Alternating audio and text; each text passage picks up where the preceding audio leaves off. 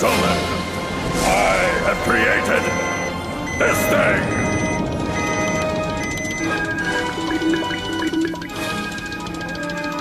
What is it? I don't know! Stand over here! Yeah, you mean right here? It works! I am one can short of a six-pack! As far back as educated men have recorded their history, veils have been lowered to disclose a vast new reality, rents in the fabric of man's awareness. And somewhere in the endless search of the curious mind lies the next vision, the next key to his infinite capacity.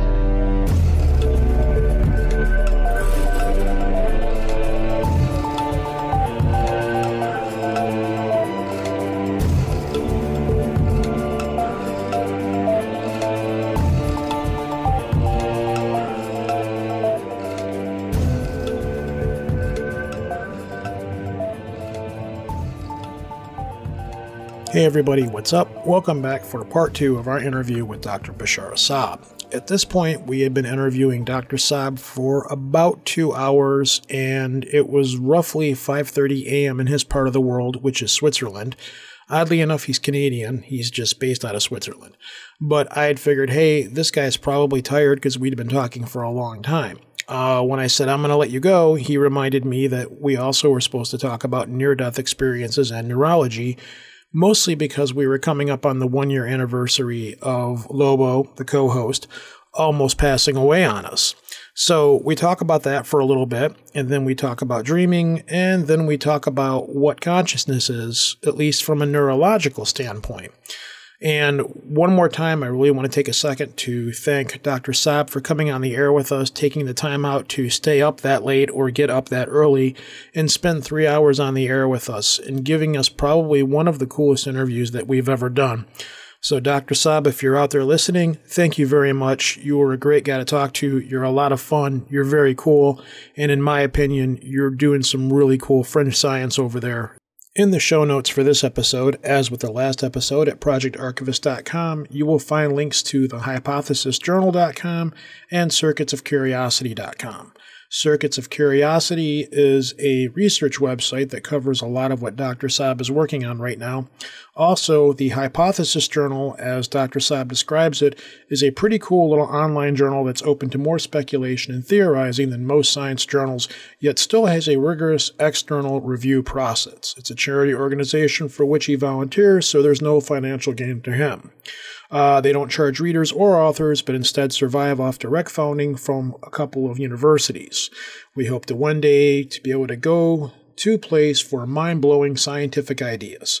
Some of the stuff published already is pretty damn cool, and much of the content is probably the kind of material you and Lobo and your listeners would be into. So you can find that at hypothesisjournal.com, and as I just said, links for those will be on the show notes as well.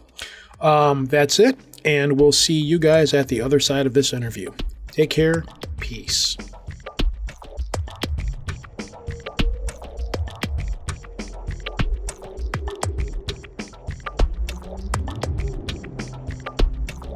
Well, let me ask you this, and then I'll let you go from the interview because we've had you on here for a while now. I thought we were going to talk about near-death experiences. You know what? We can. If you've got the time, we can. You want to do that? Sure, we can talk about that. I just didn't know how much time you have for being on the show tonight. Well, I mean, it's not like I have any other engagements at 4:30 in the morning. That's the other thing. It's 4:30 in the morning. I mean, you fit in just fine here. Yeah, absolutely. Well, in that case, all right, if you want to, we'll put all this other stuff behind us and then move right on to that. You've listened to our episodes at this point with when we had Tom on here and Lobo's experiences with when they almost bit the farm. And I've been curious to talk to somebody. Happy you recovered. You recovered fine, you know? Yeah, it's coming up on the anniversary, actually. It's already passed. Yeah? It's already passed, yeah. Yeah. It was, so it's been a year since then, so it's time. I mean, when I just listened to those episodes like 2 days ago, right? So they're all fresh in my mind. But cool. But Rojan kept saying, look, in a year, man, in a year, I'm really curious to see how you're going to feel about this. And I guess a year's gone by, so. Year was, let's see, last week. Last week was a year that's gone by. And I've had some I've had some awakenings to certain things, and I've still got a shitload of questions. Right. Yeah. That's a good point to bring up, Besh. What have you realized, or what have you pulled out of it so far within the year? Well, back in '95 when I got clean, the day before I got clean, I actually attempted suicide. And the voice that I heard, I'm not saying it was supernatural, I'm not saying it wasn't my own subconscious, but the voice told me to get up, clean myself off, and go and get help. And the voice that was talking to me throughout my entire experience, up until, I don't know, maybe a month ago, I finally realized that it was the same voice that was talking to me. Do you think it was your subconscious? I don't see why not. Your subconscious wants you dead. It's essentially what you're saying. I know. I just sent you a text last week about that. Yeah. So, I mean, like I said, I'm not saying I don't believe what I had happen is supernatural in any aspect at all. Mm-hmm. At this point. When it first happened, I told you I didn't think it was supernatural. That's what I was telling Besh before when we started setting all this up. I was like, I certainly don't want, I'm not asking anybody to believe in life after death, but Besh, you deal neurologically, with these kinds of things. I don't know. You probably don't study, near-death experiences like that in relation to neurology. How do you think all this stuff ties in with neurology? Because they say when a person dies, they're essentially having a mental experience when they have these near-death experiences. I know when they've tested people like airplane pilots at high speed, and they report seeing the tunnel of light experience as well before they pass out, because it's your eyes constricting and the oxygen and all those kinds of things. Where do you think this falls into place with regards with what you do? One thing is I can say is that out of every story or anything I've heard that's been invented or imagined, the things that and the concepts that I've discovered through science have always been the most mysterious and splendid and odd of all of them. And the reason why I bring that up is because I really think that there's a huge amount of things that we can explain by science. I mean, a huge amount of things. Near-death experiences are very real. The visions that people see are real. But my guess is that these are products of the brain. And I don't think that's any less special or any less mysterious than something that people would normally describe as supernatural. I just think that the brain is actually much more special than we realize. That the universe itself is much more special than we realize. And so I think that, the tunnel experiences, I think, are now fairly well understood. We understand that when you start losing oxygen, blood flow to the brain, that one of the first things to go is your vision. And essentially you still have some light coming through, but it's not the normal light that you see. And so you experience it as a bright light, and it can look like a tunnel because it more or less just comes from the center. Mm-hmm. So I mean, I think that's actually fairly well understood as to why that happens. The really, really important thing to understand about the brain is that it's like a sense maker. It takes information and it creates a reality with it. I mean, everything that we experience is really just, our brain making sense of something, right? For example, we see everything upside down, but then we flip it in our brains. That like molecules are made up of atoms, right? And the distance between the nucleus, like the center of the atom, and the electrons that orbit it is huge compared to the actual size of the nucleus or the electron itself. So essentially everything is just entirely empty space. I mean, mm-hmm.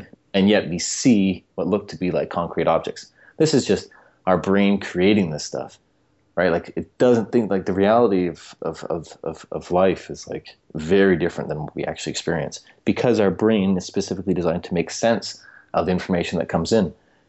When you go through a near-death experience, this is usually associated with changes in blood flow to the brain and different, so you have different levels of glucose and other resources for the brain, and this actually triggers different types of electrical activity. They've done recordings recently of the rat brain, and they give the rat like a heart attack, and then they see, like, you don't just see like a decrease in brain activity. You actually see very specific, waves of activity that go through the brain, which in some ways is kind of surprising.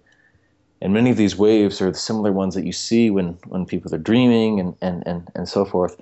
And so you're getting all this information, which is shooting through the brain, and you make sense of it.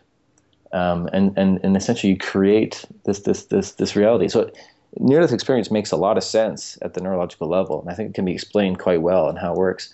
Now, the really cool thing about it is the stuff that you talk about afterwards. It's like, well, what does this stuff mean? Why did my brain interpret it that way?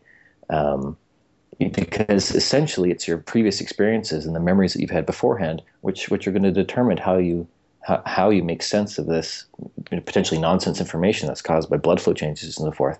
And that itself can be extraordinarily insightful for who you are as an individual, for how you want to go forward in your life. And it could be extremely beneficial for protecting you from actually dying at that point in time.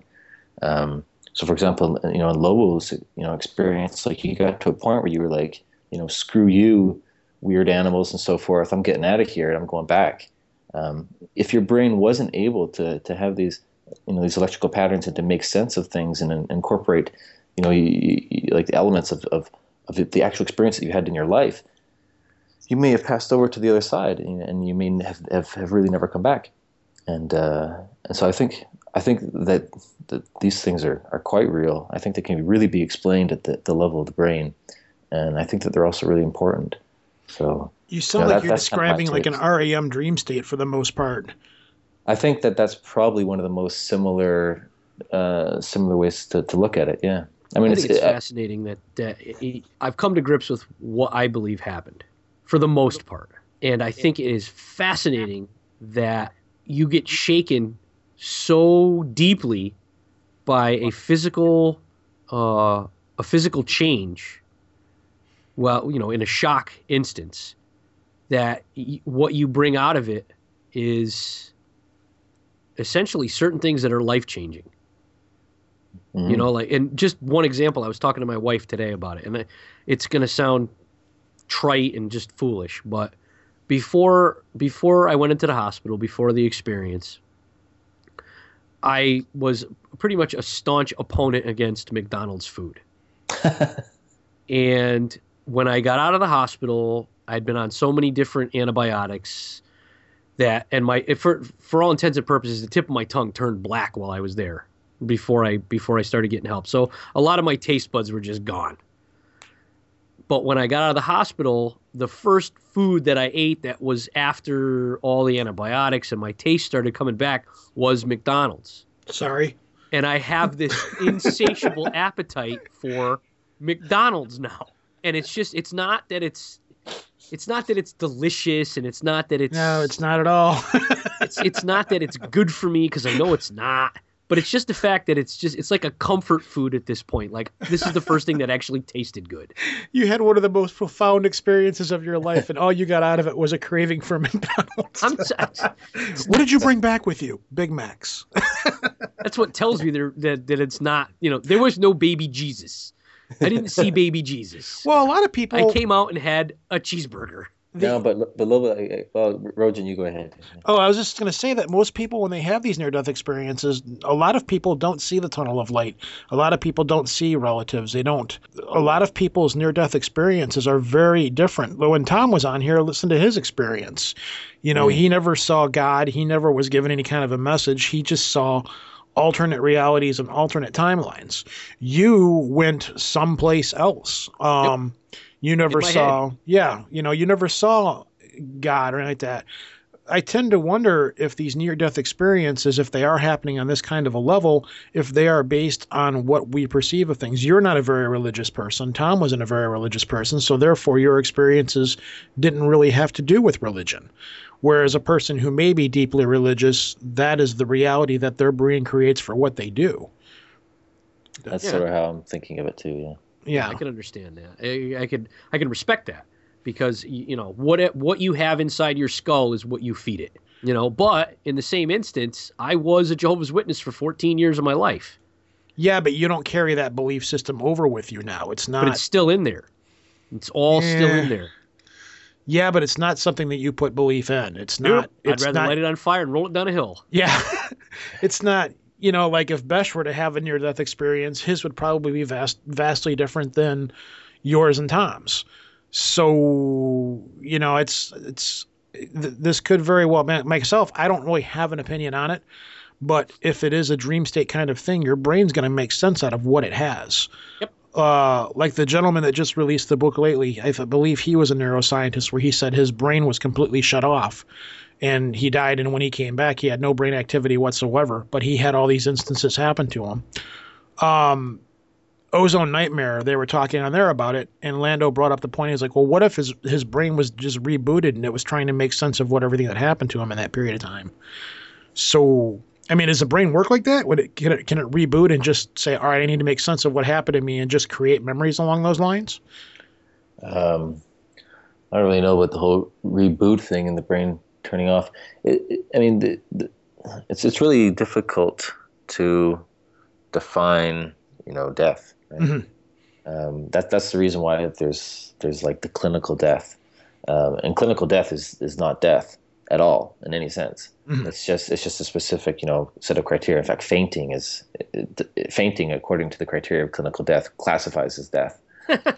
Wow, I've been dead a lot. Yeah, but it only lasts a few seconds, which is why people don't get that excited about it. But people do have often visions associated with fainting as well that are not so dissimilar from near-death experiences. They just don't tend to be so profound, and they're not associated with the emotion of almost dying. Yeah. And so they're just not such an epic phenomenon. But yes, I mean, so the brain having no activity and then coming back. I mean, I don't really understand. I really have to look at the data and the evidence for exactly how that was happening. Mm-hmm. But at some point, I mean, death, I think, is really only defined by the fact that you don't come back. Yeah, right. If you come back, then you just weren't dead. I mean, I think that's the definition we have to accept, is that death is really only defined by the fact that you're not coming back. Otherwise, it's clinical death, which is a very different thing. Mm-hmm. So, and the brain turning off and then turning back on and rebooting, I really have to see the data of exactly what that means. I mean, like all the neurons fell silent. I mean, I find that it's essentially impossible to believe, but I don't really know. Well, is that what happens when you have a coma or something like that as well? No. Your neurons keep firing and so forth. It's just disengaged from like your ability to move and so forth. There's lots of evidence that people in comas, even for years, you can scan their brains and you say their name and you see specific neural activity. So like their brains really? are. Yeah, their brains, like a lot of people in vegetative states have quite active brains, and a lot of them, it's looking, and this is very terrifying, but it's seeming like a lot of these people are even forming memories about the stuff that's happened while they're totally catatonic. So it's quite interesting. So a person's brain is still storing memories while they're in a coma state. Not all people in coma states, but I think there's evidence that is the case for some people, yes. And they're starting to try to use this information to predict people that will come out. So they're looking at certain brain states on lots of people that are in coma states, and then they follow them over time, and then they see who comes out. And they say, okay, well, people respond to these stimulations, and they're more likely to come out within a certain period of time than people who don't. And so they're really trying to get to a point where they can say, this person's probably never going to come out, safe to pull the plug, and not feel bad about it. Whereas this person has a good chance of coming out, so let's give them another few months. But the brain activity doesn't stop. I mean, they're just out. Right? See, I just listened to an episode of This American Life. It was episode 514. And there was a kid, well, when it happened, he was a kid. And he essentially was what they thought he was gone. He was brain dead. He was moved around from bed to bed for years and years and years. And he essentially came out of it, but couldn't. He was comatose. For all intents and purposes, they believe he was comatose. But he snapped out of it, and he could see everything. He could hear everything. He knew everything that was going on around him, but couldn't tell anybody, couldn't do it. He was a vegetable until he finally made it out of it. Because he ended up with meningitis that shut him down. And it did, the way he can speak now, but he uses a computer like Stephen Hawking. Yeah, he pretty much the same way. He can speak to people. There's conversation that's carried on. What he described when he finally made it out was that he was completely aware of everything that was going on around him. Yeah. And it's just shocking because when I didn't put two and two together until I'd actually heard. I mean, I've heard of cases of people coming out of a coma and saying that they remember stuff or they heard people talking to him. This guy remembered everything that was going on from like the age of like 12 to 18 when he came out of it. Yeah, they used to just put him in front of the TV to watch Barney. And he couldn't move, and he just said he had this immense disdain and hatred for Barney because he couldn't do anything to stop what was going on. But to know that the brain is continually working when we, at that point, thought that he was dead, brain dead, is astonishing to me. This reminds me as well, to go off in a slightly different direction of dream hacking when people have cognitive dreams and things like that. Because at that point, you're in an unconscious state, but you're still processing what's going on in your head. Because I used to experiment with myself for quite a while with that stuff. I eventually gave up on it, but I've talked about that in other shows in the past. But so when you're in this unconscious state or when you're in these altered states, you're still able to process what's going on and still be able to interact with it. Dorian, when we had her on the show way back, and she would talk about how her abilities to be able to control dreams and have sleep paralysis and things like that, how that all works. I guess that could tie into near-death experiences with the way the brain processes information as well.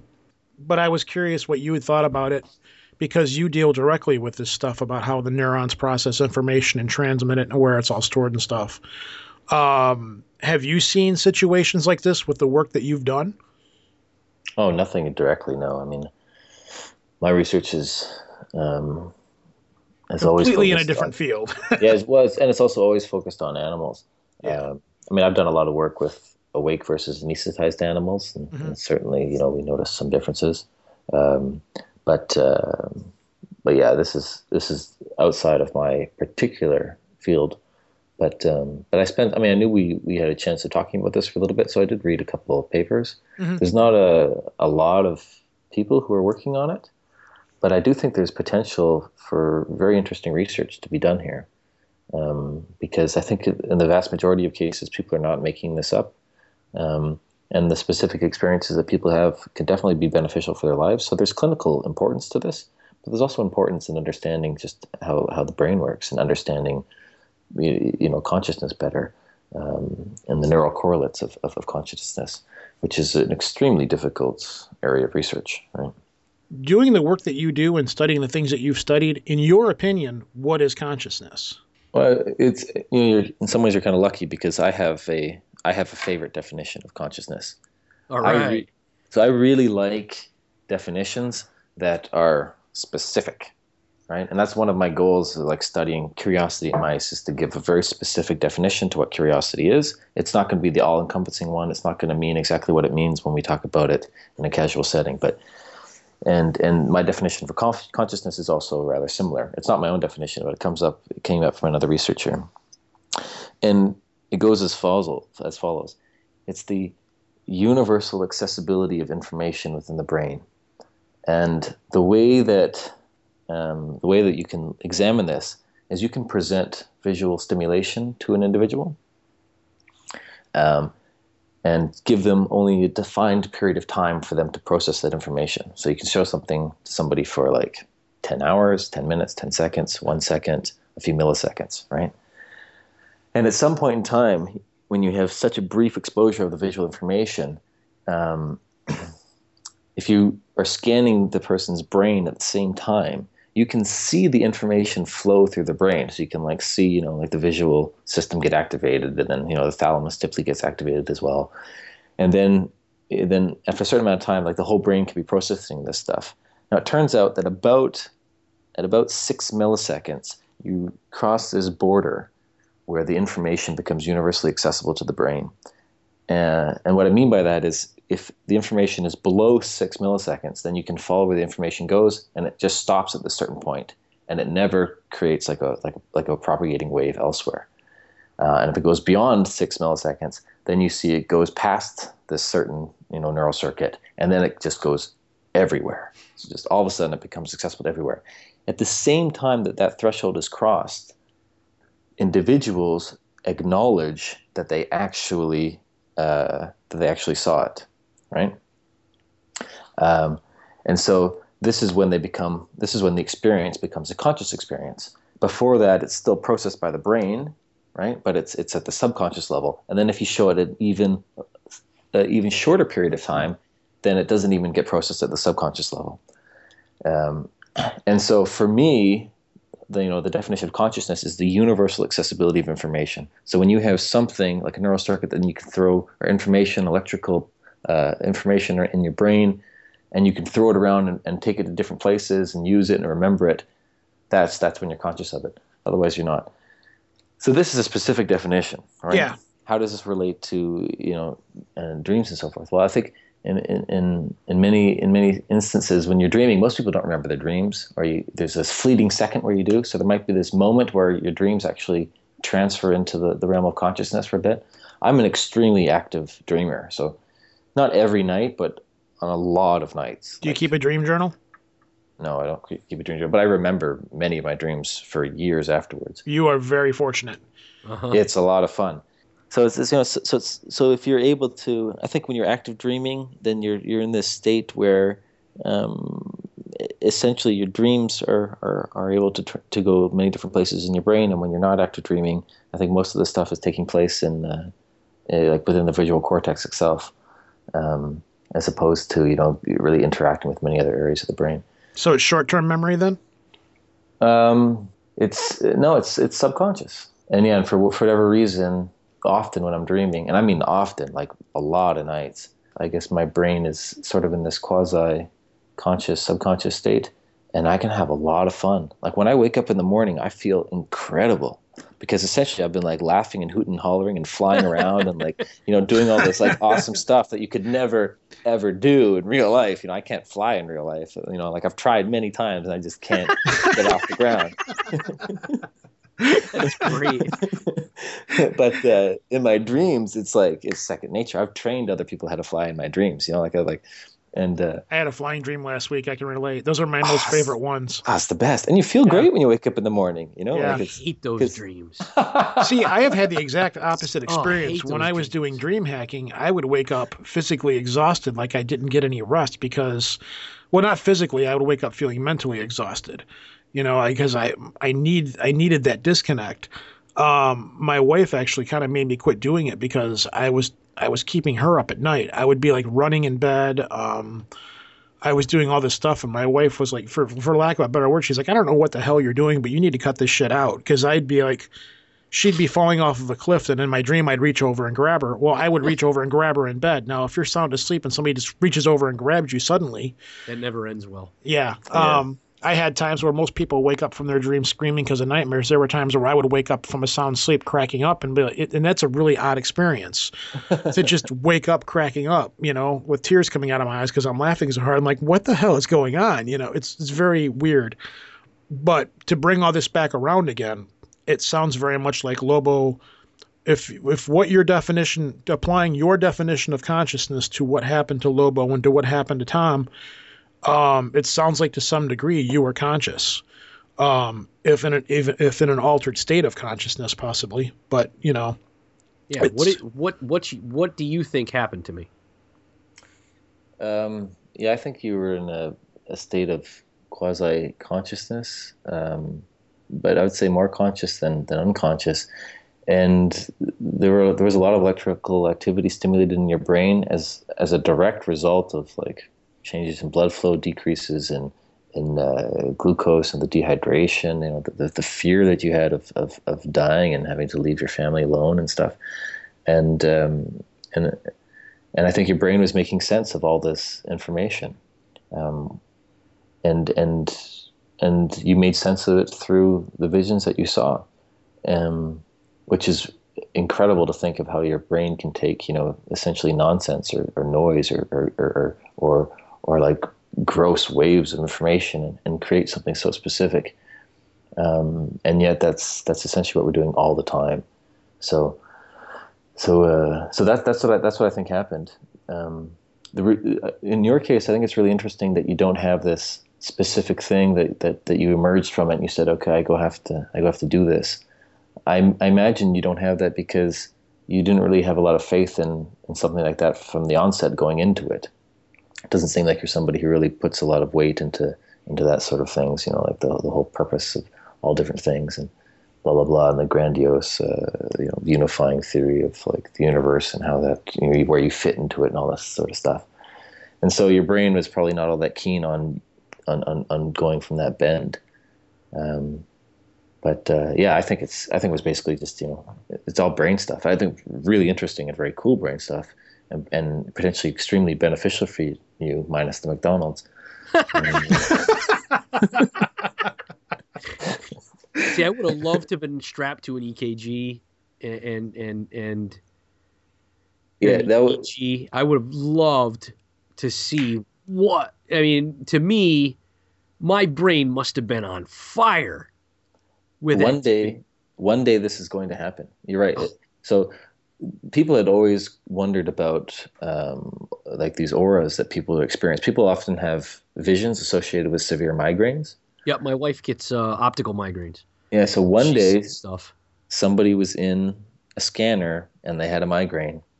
And so they got, this lucky neurologist got this information about what was happening specifically during a migraine. And this person happened to be somebody who had, visual experiences during the migraines.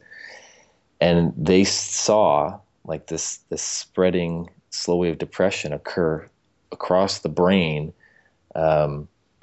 during the migraine, and the actual shape of and this sounds crazy, but the actual shape of the electrical activity propagating through the brain, or rather the lack of electrical activity propagating through the brain, corresponds to the shapes that this individual would see. Really? So, yeah. So it's like, and there are sort of like blobby things, so maybe like anything would look similar, but certainly the progression of the waves and how fast like the visual hallucinations would grow corresponded to one another. Wow. And so it's like really just like, this is like sort of this weird thing that essentially you're just watching electrical activity in your brain and you're seeing it as this vision. I mean, that's just so like, awesome. That's so nuts. I know, like totally crazy. And eventually somebody is going to have a heart attack while they're being scanned, and they're going to die or have a near-death experience or something, and we're going to get some information out. It's just a matter of time. So, and we're looking for volunteers. It's so great. I mean, it sounds terrible. No, you know what? I'm a heartless prick. It would be awesome to see that. I mean, just think about just the amount of information that could be gathered. I tell the wife all the time, I just donate my body to science. I would love that's not going to fly. It would have been cool if you had a CAT scan while that was going on. Your wife would have thrown they were shit fit about it. Prodding me with all kinds of crap. Like I had sonograms and everything else while I was. No, they didn't put me on anything like that. But it would have been great to be able to get out of it and find out where your brain activity was going on. Yeah, I mean, for God's sake, who knows? That would have been great. Oh, I got one more question. One more question, then I'm going to let you go. Which this could potentially be a big one. When memories are stored, are you of the theory that they are stored throughout the brain, all over different parts of the brain, or is it stored all in one area of the brain? Because to my knowledge, there's two schools of thought on that. Yeah, so I think it's I think it's more of the distributed type.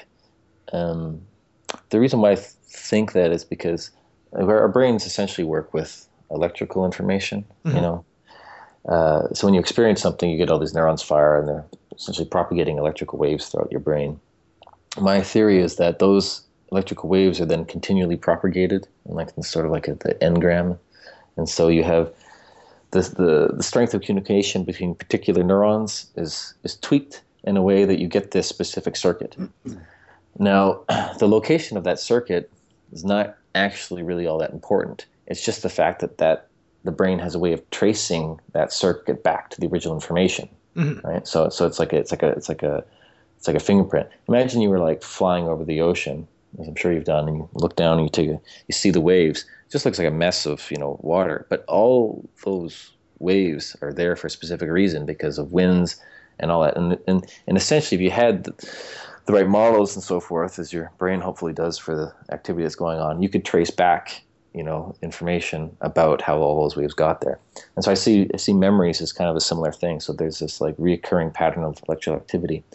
Now, in order for that to be maintained, you have to have asynchronous neuronal firing. But I mean, like, not all the neurons of the brain fire at the exact same time, but different ones fire at different times.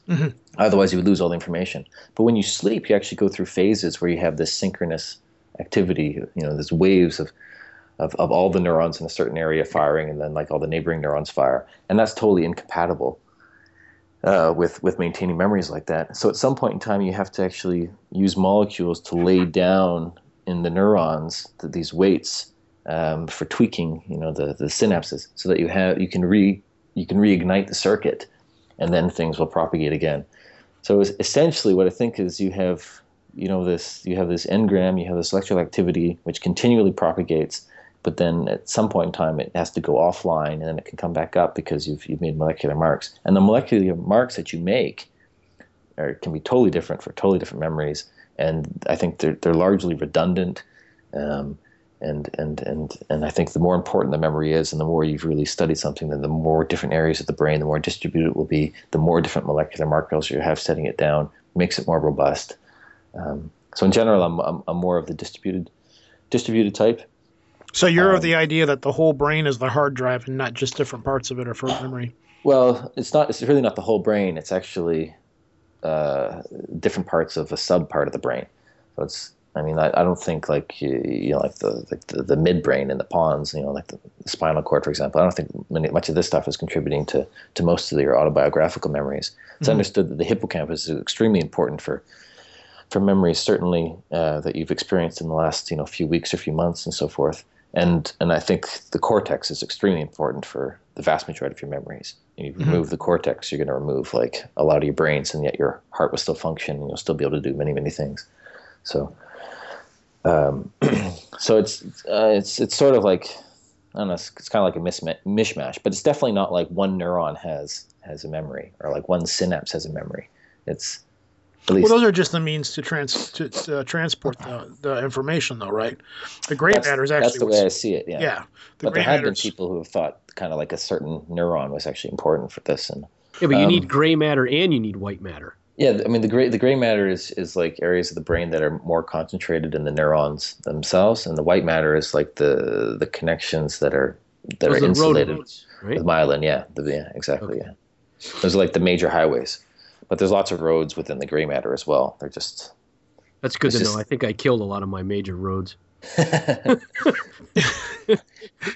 was something I wanted to mention with Lobo in terms of...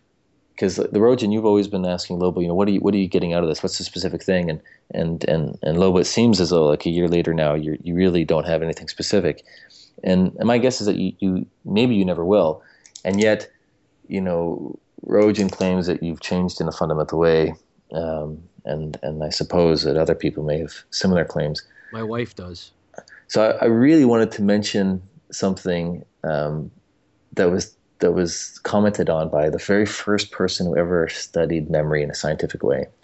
There was this guy named Hermann Ebbinghaus. Mm-hmm. He was the first person to really ever look at memory at a scientific level. And when he did so, everybody laughed at him. I mean, this is in like 1870s, 1880s.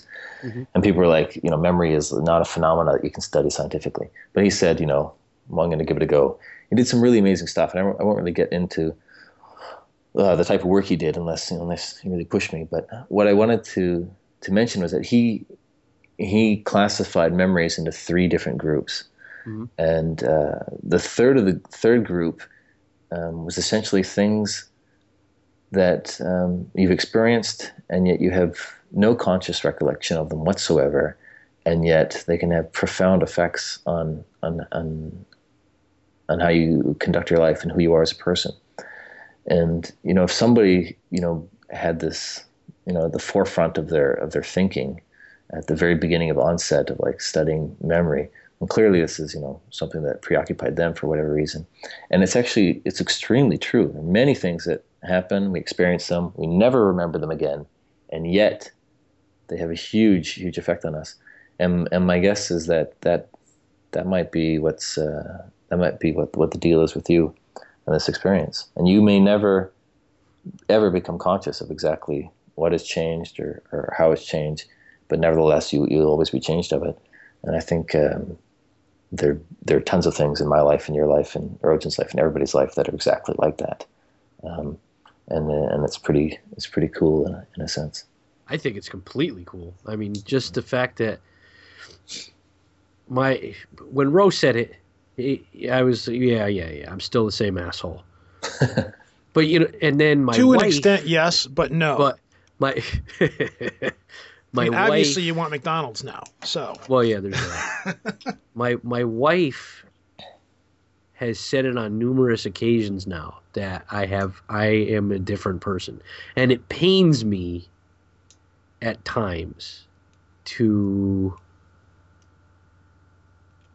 have her say that, because fundamentally I feel as though I'm the same person, but I know that something happened that changed, whether it's my outlook or my behavioral patterns or just some different quirks. It's a combination of all three. See, it's hard to explain because I know you differently. The interactions we have on the air are often many ways different than the ones we have off the air. I know off the air I'm a little bit of a tweaked different person, and so are you. But you don't have the same, I want to say, self-destructive mentality that you did before. I think maybe things matter a little bit more to you, but it makes sense that your behaviors and a person's behaviors and patterns and things like that are based on what their experiences are. It's what makes a person what they are. You had a significantly strong experience, and it goes back to what Besh was talking about at the beginning of the show, how people get their fearlessness and their curiosity to explore and things like that. You were presented with a very different thing, and you were presented with the possibility of losing your life, and you had to fight your way back to where you are now. That can be, on an emotional level, a very profoundly changing thing. Whether or not you want to acknowledge that it's different, it's not a bad thing. It's not a bad thing that you are a different person. But I can't see how somebody can walk away from something like this and not be a different person. Now, granted, whether or not you went over to the other side or anything like that, it's like Besh said, you did have an experience. And that experience, on a subconscious level or any level, will weigh into what you are, what you think, and what you do. I hope I'm making sense here. I say that a lot, but so yeah, it's just that it. Well, you can't. It's because you're on the inside looking out. Well, that's the thing. I'm on the inside looking out. I know what happened. Like Tom's experience changed him profoundly. And he knows it. So yeah, well, you know what? My experience of getting clean and trying to take my own life that last time was life-changing. It's all part of it. It's all part of it, Last time you wanted to kill yourself. This time around you didn't want to go. That's the thing, though. I've never been afraid to die. But this is different. You have a family and other things you have. But I've never been afraid to die. Doesn't matter. I'm still not afraid to die. Besh's mice are curious. They're not necessarily fearless, unless he tells them to be. I'm not saying I'm fearless. I'm not saying I'm fearless in the Besh's mice. Here we go. Thanks. I've been reduced to a rodent. Told you we're pinky in the brain. Yeah. But I'm not.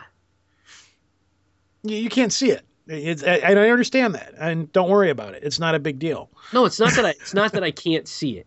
It's not that I can't see it. It's the fact that people see things that I know aren't real. No, you don't perceive them as real. People see things that I know are not real. You mean about you? Yes. No, you can't. Well, Rogen, I mean, give him a little salt here. I mean, it could be. I may be processing things differently than I was before. the real test of this would be if somebody had come to you and they didn't realize what had happened, and they then said there's something different about you. See, now that's happened too. Okay. But, And we're done. but it's not. Bash is a scientist. He has just proven you wrong. No, but this is the thing. What was said, because math and stuff. Yeah. But it's the people that have come up to me that didn't know what had happened, that have been out of my life for quite a while. One of the girls that I haven't seen in, God, almost 20 years. I grew up with her. She remembers me as this nice kid who was very polite and a gentleman. And I never saw myself that way. But she said, you've changed, but you're still that sweetheart I knew. And I'm like, what the hell are you talking about? Oh. Shut up.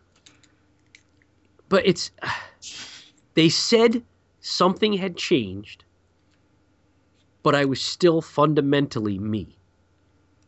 Yeah, that's about what I'm saying too.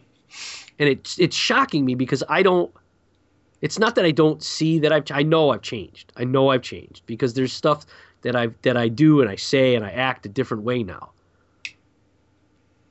But at the same time, I don't know if it's a more pure version of what I was before. I don't know. I've never put that much thought into it. I have for the last year. Wow. Well, do you feel more you? What? I think it's a little personal, don't you think, Besh? I don't know if that's possible at this point. I am married. I don't know. Oh God, It's you hard fit to just explain. fine on this show. You get it. You don't need an invite. Just say, hey, I want to talk. But you know what? I don't know. It's hard. It's like when I try to haven't almost died, when I try to explain to people that aren't recovering drug addicts what it is to be a recovering drug addict. Unless you've been in that pit of despair, it's hard to understand.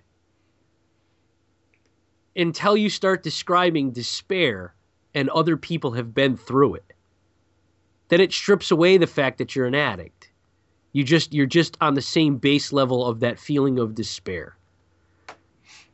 If someone's been through a fundamental life change, whether they didn't have to die, but if they understand how much you've sat and thought about what could have been,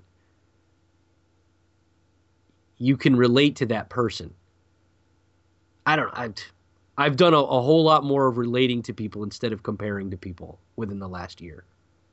Then maybe that's all it needed. I don't know. McDonald's. That's not. Yeah. I don't know.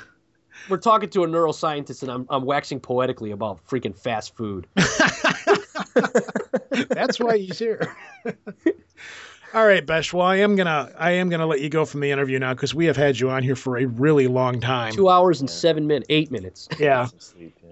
No, it's longer than that. It goes, well, it's 120 minutes to 2 hours, 60 minutes to an hour, and we're at 200 minutes. So, yeah, it's been a while. I hope you have some material you can use for a podcast. I think we have Every bit of this is going in. So. I think there's going to be a whole lot of editing going on. Well, man, thank you very much for coming on here and letting us pick your brain about our brains. This has been fantastic. I'm really glad that we've met you and we've been able to talk to you because this absolutely was not at all what I was expecting to happen tonight. And I love what you do. The fact that I didn't know anything about what you were doing, what your actual scientific work was, and you don't research your interviewees before you I did, but I don't know specifically what you were doing. Me and Lobo talked about you many times off the air. You said you build cars. No, we did research on you, but we didn't know specifically what you did. Yeah, I mean, I remember when we looked up your bio and stuff, we were actually a little bit intimidated. We're like, why does this guy want to come on our show? Why does this guy listen to our show? So you guys are pretty fun. So. Yeah, we try. Well, it's like I've told you before off the air. We don't take ourselves very seriously, but we take the topics that we talk about very serious. And we try to present things in a different light, in a different way, and we try to make things like this digestible and interesting to other people, which you've done a fantastic job of. Yeah.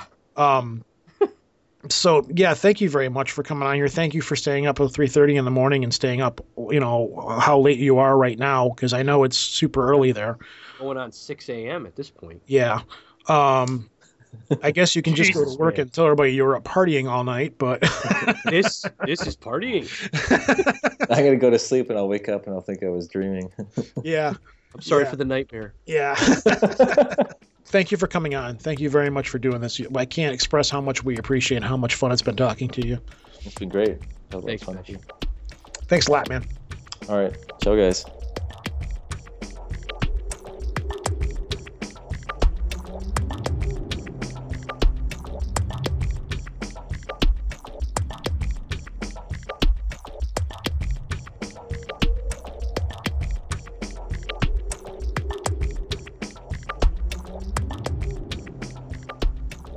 And that was the mind-numbingly long, blown away episode with Besh about everything neurological in the world.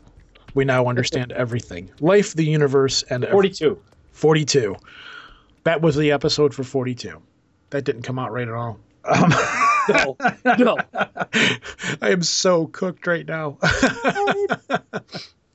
So, yeah, anyways, hope you guys enjoyed that. Hope you guys got some stuff out of it. I know I did. Moving on. As you've probably heard in this episode, we've gotten a couple of new ads because we've picked up on Twitter. Our Twitter feed has gone nuts. There's no other way to put it. We have a lot of shows that are now following us. We're following a lot of other shows. Some of it has to do with because we've kind of made friends with this other show called No Totally, which is My boy Sean. Yeah, movie review podcast. And I finally got around to listening to it, putting two to two together and realizing who it was. And I really like their show. They just My sister Erin's husband. topically discuss movies and stuff. Really nice guy. Really, really cool. Yeah. His co-host Brian is from Massachusetts out here. Really? He doesn't sound Yep. like he's from Massachusetts. That's because he suppresses his accent while he's talking. It's not even that. His general attitude and stuff like that doesn't sound like he's from Massachusetts. Really? What, he doesn't sound like a masshole? He does not sound like a masshole. Didn't want to say that. I did. We also have... I've been paying attention to this other show called Musings of a Shibe, which I probably have played her ad in the show too. She has a podcast that deals with cryptocurrency, Dogecoin, and things like that, which is something that I never really thought I would be interested in. But she also does a really good job of covering how things happen in the internet, like with the whole Silk Road thing being shut down and the security implications of that. She's a fierce podcaster. Her level of output is insane. How this girl manages to put out the amount of shows and content that she does blows my mind. If she's out there listening, Shibe, if you're out there, I only have one bit of criticism, and it's constructive criticism. Her editing is a little choppy, but I'm not sure if that's because she puts more thought into what she's talking about than the audio editing side of it. And the other big thing is her intro for her show. If anybody hears it, if you're wearing headphones, turn it down a little bit, because the intro for her show is almost ear-piercingly painful at sometimes, the sound effect that she uses. Other than that, she's got a really cool show, and I think I might at some point have her on here to talk about the realm of cryptocurrency and what's going on with that, because it's far more fascinating than I thought it would be. There's a few other shows, but I don't want to jump a whole bunch of shows for people to go out and listen to in one episode. Why? So as time goes on, because it's kind of, I would rather say, listen, these two shows I really like a lot, go listen to these. And then another time say, I'm really into these two shows, now go listen to these. Rather than say, here's 15 podcasts that I've since listened to that support us and we want you to go out and support them. I would rather give everybody a little bit of light in the sun. I have one. NPR Invisibilia. Yeah, that's a really crazy show. Oh, it's nuts. But I need some people to email us or call our voicemail and get in contact. Because we haven't really heard from anybody recently. Other than the whole John Teeter thing, which I don't want to go into. Why did you even say that? I just opened another can of worms. You know what? I don't ever want to cover a topic like that ever again. Nope. It's just... I don't want to go into it. No, just let it die. Man. We did it. It's done. But yeah, I'd like to hear from people. Call us, give us a voicemail, email us. One of the my things Google number is back on. Yeah. It is. That's right. You have received phone calls. I have. But what I want to hear from people is recently the show's gone through one of its evolutions. A while ago, we were just releasing episodes. We still want to do funny episodes every once in a while.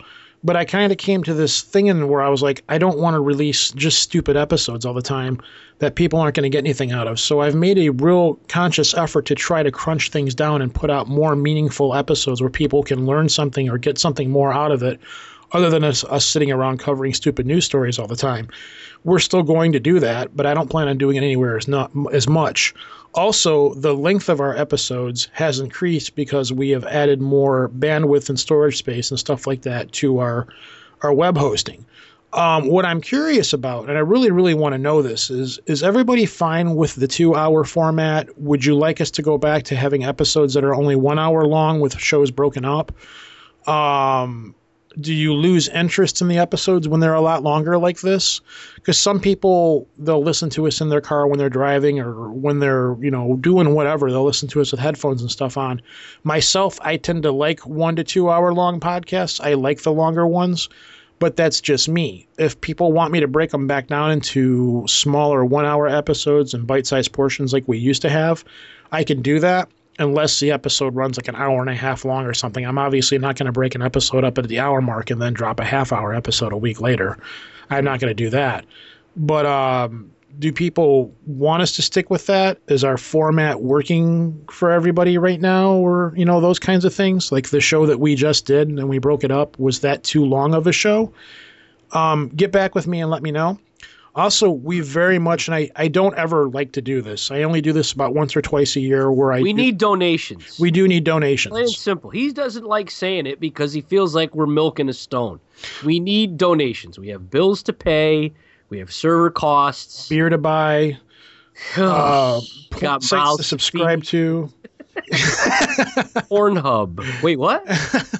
But no, really, we could use a few bucks I got to get a new computer here recently. The computer that runs the show, I'm in the process of trying to put another one together. I could use money to help put that computer together to run the show. We've got Skype bills and things like that we have to pay. We need money for the guests that we've got coming on the show for books and stuff that we purchase. None of the money that we get, and we really don't get a whole lot from everybody. But if even a small percentage of our listeners out there were to donate like $5 here or $5 there or just whatever, it helps tremendously because we've got guests coming up in the future. Even though we haven't done an episode lately, there's been a lot going on behind the scenes with us booking guests. Again, this goes back to me crunching down and trying to get to the essence of what we were trying to do. We're focusing on getting certain guests on, and we've had to buy their books to read them, to do all of these things. So if people out there could donate, go to our website, projectarchivist.com. Off to the side, off to the right, there's a little PayPal donate button. If anybody could toss anything in there, that would be great. And I don't want to harp on anybody. Very seldom will I beg people for money. And the other thing is we've only got about 4 or 5 people that really donate to the show and contribute to it and keep it afloat. And it's kind of not fair to keep calling on the same people over and over again and saying, hey, could you donate to the show? I do appreciate the people out there that donate, but we could use the help. We really, really could. Because I'm going to be honest with you, there's been a few times where I thought about just tossing the towel in because it gets expensive to do this. And we don't want to make any money on it, but we would like to be able to make enough to be able to pay the bills for a year or so. And it's really not a lot. I think altogether, it costs us maybe like $200 or something like that total to keep the show afloat for the year and to be able to do everything that I need to do with it. So I dropped $1,000 on my freaking kids' costumes for dance and their dance stuff for this month. Yeah. Kids ain't cheap. No. Nothing's cheap. Gas ain't cheap. Well, gas is cheap now. Beer ain't cheap. Gas is cheaper than beer. Being a research scientist in Switzerland isn't cheap. Going to Mars ain't cheap. He's got, he's got a lab. He's got the good chocolate. He's got the good cheese. He's like, I got a lab. I got assistants. I rule. He's great. He's great. Oh my God. First world problems. Poor Besh. All right. I think that's pretty much everything that I can think of to talk about. Do we have any shout-outs? We probably did, but I can't remember any off the top of my head. We'll have to do it next show. Oh, yeah, I've got one. there's a guy named Stefan who's up in Grand Blanc, Michigan, and I'm in his town almost. Well, I am in his part of town every night delivering out there, and he's one of our Twitter followers, and he sent us a shout out. And I mentioned where I had to go to court over the whole UFO incident, but yeah, so he gave me a shout out. So you just did that? Yeah, that's great. Yeah, that's I don't know what awesome. you're talking about. Good. There's a kid here in town, Christopher, that in Wallingford that listens to our show. Mm. I was supposed to go out to lunch with him, and it just didn't happen. I don't know. We're rambling at this point. Yeah, we are. We're done. Anyways, this is Rojan. Peace out from Detroit, and I wonder if my house smells as weird as everyone else seems to. Wow. This is Lobo from Connecticut. Sears Hardware is going out of business. I am dancing with joy. Sears Hardware is going out of business? Yipper! The whole Radio Shack is filing for bankruptcy. Well, I'm fine with bankruptcy filing for Radio Shack filing for bankruptcy. They've been a stupid store for years, but Sears is going to suck. Sears Hardware, not Sears. Oh, Sears okay. Hardware. All right. The place is the den of thieves. You about gave me a stroke there. Oh. It's a retarded way to end the show. So, dude, whatever. We're out, folks. Peace. I don't live in Detroit. Bye.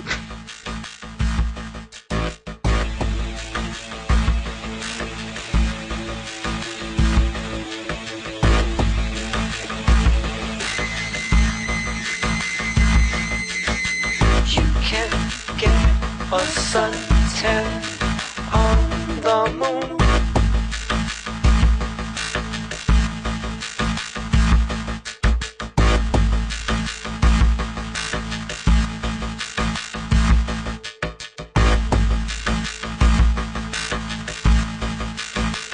They say you can get a suntan on the moon.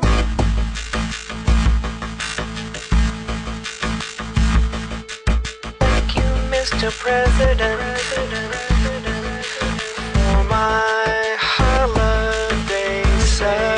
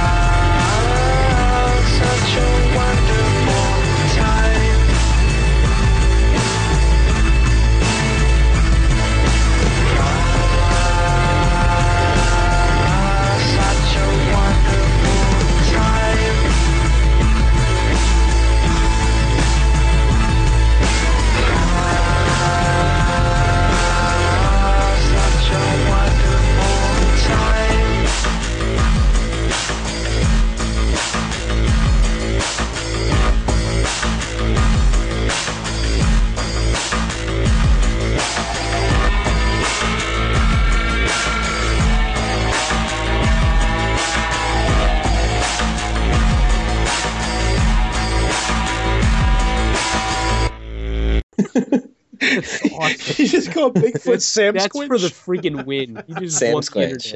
internet. You just won the damn internet.